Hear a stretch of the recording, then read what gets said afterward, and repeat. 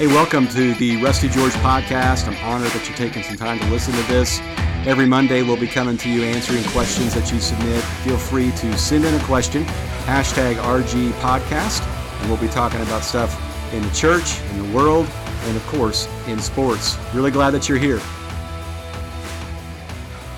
All right, well, welcome everybody to Rusty George Podcast. I got Mike Bro here for round two, week two of backup quarterback. Yep, backup quarterback. Saw you out there shooting hoops with the kids between services. You all right? Yeah, I think I pulled everything. Yeah. Well, thanks for the message today. So it was good. I think everybody could probably use it. I think we all relate to that. Come on, let's get on with this because I got somewhere to go. Yeah, I know. I was just testing your patience. Yeah. So.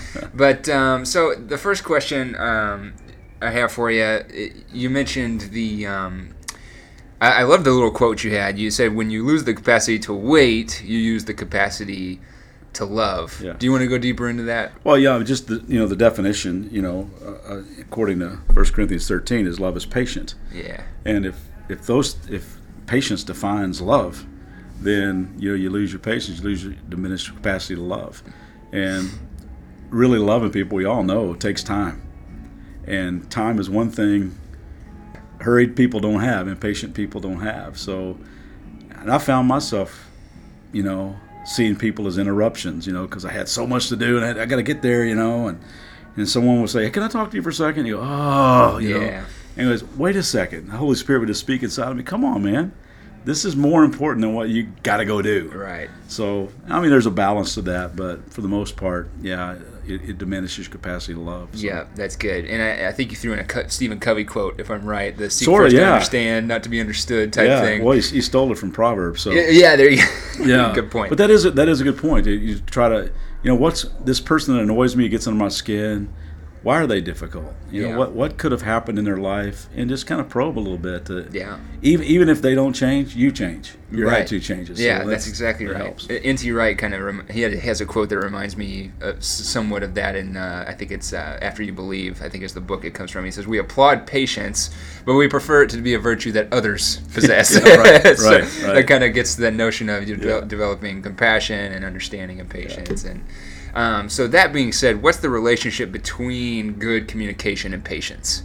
Because I know you kind of went into that a little bit with, how to deal with difficult people and things of that nature. And well, since patience and love goes hand in hand, when you really authentically try to love somebody, you try to watch the way you communicate back. Yeah. It is that I think I defined one of the Greek words that's used in the New Testament to define patience. Literally means to takes a long time for you to boil over. Mm-hmm. Another way I even put up on the screen today that patience is the ability to count down before you blast off. And love is what fuels that.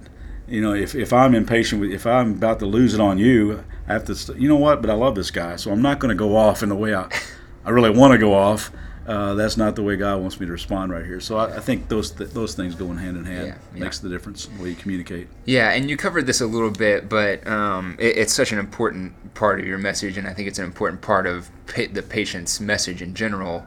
But what else could you say to somebody who's in a rough period right now? They're kind of waiting for something to happen in their life, but it just seems like it's not happening, and they're kind of in that dark period. Yeah, that's a hard thing, and it's natural to be frustrated with that and be disappointed and go through pain. Jesus told us we're going to have trouble in this life. We all expect it, and it comes our way, and even the most innocent get caught in the fallout of living in this world. And so we all got tough stuff. So I just tell people, instead of always focusing on what ought to be, just try to focus on the present moment and what God might be doing inside of you. Surrender yourself every day to the Holy Spirit's work in your life. He starts to change your perspective on things, and even in the dark times. I look at one of the examples I mentioned just a little bit today was Joseph in the Old Testament of the Bible. He gets this dream. God's going to do great things in his life. Mm-hmm. But he had a little thing called pride needed to get kind of worked out of him because he boasted about it. His brothers hated him for it. And you know the story how 13 years go by, you know. But along the way, you could just see the progress this guy starts making. He would always say, but the Lord was with him. The Lord was with him. And he was faithful wherever he was. And you could just see that pride thing get worked out of him. Mm-hmm. And 13 years later, he brings this character to the throne room in Egypt that saves the nation of Israel so that Jesus could be born. So it's a big deal. Yeah. It's a big deal. So I just tell people, listen, I know you might be in one of those 13-year periods. Yeah. But just let God work on you. Yep. Let him turn you into a better man, a better woman. Your circumstances may not change quickly. Yeah. But you can. Yeah. In the process. Yeah. So. Yeah, I ran across a quote when I was kind of just Googling randomly when inspiring from your message, but you were Googling while I was preaching. Googling. Wow. Yes. Wow. I got to prepare for this thing, right? So, but it was a T.S. Eliot quote from one of his poems, and he said, "Wait without thought, for you are not yet ready for thought." And that's that, getting to that sense of kind of cultivating that unseen patience and not worrying about it too much. Like, in other words, don't even try to figure out what's going on.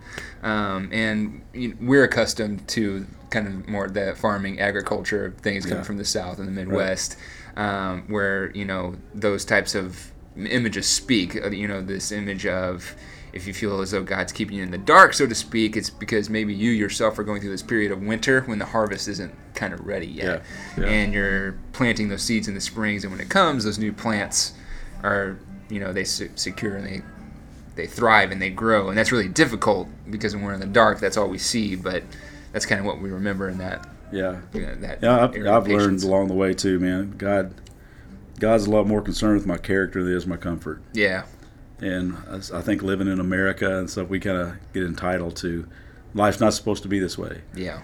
And we just live in a broken, fallen world. Sometimes it is that way. And so we just have to say, God, just while I'm going through this time, I need the stuff that will never fade away. I need good character. Yeah. I want your Holy Spirit to produce that love, joy, peace, patience, all those things in me. Right. Yeah, and I think, Jesus gets to that kind of in his parables too, and using the same kind of agricultural images like of the sowing seed and things like that, growing.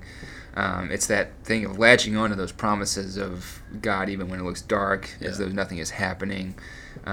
God's at work, and it's going to sow those seeds. That's a good point. One of the things that's hit me in the last few years actually has been this image of, I just want to be good soil. Yeah. And sometimes tough things cultivate you. But I want to be that good soil that's receptive to whatever God wants to do in my life through whatever circumstances come in my way. I don't think God causes those circumstances to come, but when they come, that scripture we read today from James chapter 1 saying, don't treat them as intruders. Just welcome them in. Say, you know what? I got to go through this. But I know he's going to do something priceless on the inside of me that will never fade away. Yeah. And that's so important. Yeah, that's good. That's good. Does God really test us, you think? I think he uses things. Yeah. Like I said, living in this unfair world, I think he does use us to. He doesn't tempt us. James is really clear about that. Yeah. He said, well, God's tempting me. He doesn't do that. He loves you. He didn't ever want to see you go down that road. But I think the tough stuff that does come at us, he uses it to test us, to say, come on, I want to take you deeper than you've ever been.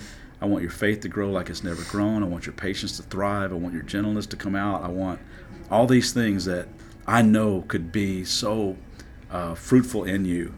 I'm going to use these circumstances to do that. Yeah, that's good. It's that notion of testing that we often think of in a negative context, like pass or fail type thing. Right. But not that way at really, all. God's just saying, hey, I'm just inviting you to look at my faithfulness here in this situation and really just kind of participate with me in that. Yeah, it's almost like tough stuff's coming into your life. Do you really believe that I am the Prince of Peace? Right. Do you really believe that I care for the grass, the field, and the birds of the air, and I care for you? Do you really trust me that I do have a thought that's higher than your thoughts? My ways are higher. Do you really trust me when I tell you I'm behind the scenes, I'm working all things together for good to those who love you? That's the testing. Yeah. You say, I just want to know, you believe it. Because if you do, man, I'll be with you through this, and you will grow in ways you never dreamed you'd grow. Yeah. So. Yeah. And a lot of people will get angry with that, the idea that, and I think you mentioned it in your message too, like this idea that God hasn't returned yet.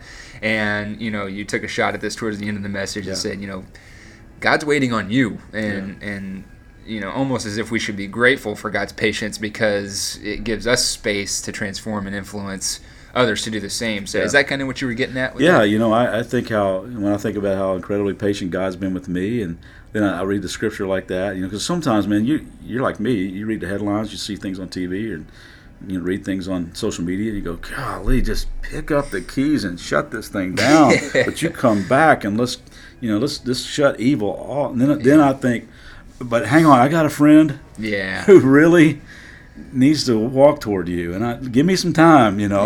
It's like a two-faced prayer I pray sometimes. And when I think if I'm like that, then God's got to be, but you don't know how many people I'm just waiting for them to come toward me. So it gets personal really quick. It does. It does. And it reminds me of Romans 2:4. God's kindness is meant to lead you to repentance. Right. What Paul says there, right. and it's like God's patience is our opportunity right. for, like you said, relationship. Right. It's our chance to work and participate how God is saving and restoring the world, yep. and that's a very deeply personal thing yep. that goes beyond the evil and the Absolutely. suffering that's happening. So that's good.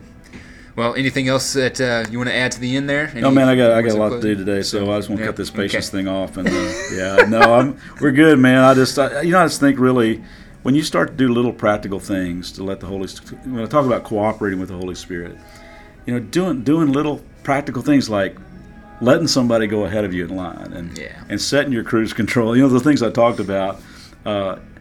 It sounds kind of like, oh yeah, simple. It works, man. It just, when you're practically, intentionally trying to practice some things that allows the Holy Spirit the space to do what only He can do. Yeah. He starts forming that patience in you, and it's working for me. I got a long way to go. Yeah, I hear you. But it's changed me. Yeah. Awesome. Thanks, man. Well, thanks, man. Thanks for your lack of patience. And, we'll talk to you later. Let's get on with the day. All right. Thanks, everybody. Hey, thanks so much for listening. We're really glad that you chose to be part of the podcast. Again, submit your questions to #RGPodcast. And we'd love for you to go to iTunes and to write a review of the podcast. That helps us out so much. Spread the word, share it with others, and we'll talk to you next time.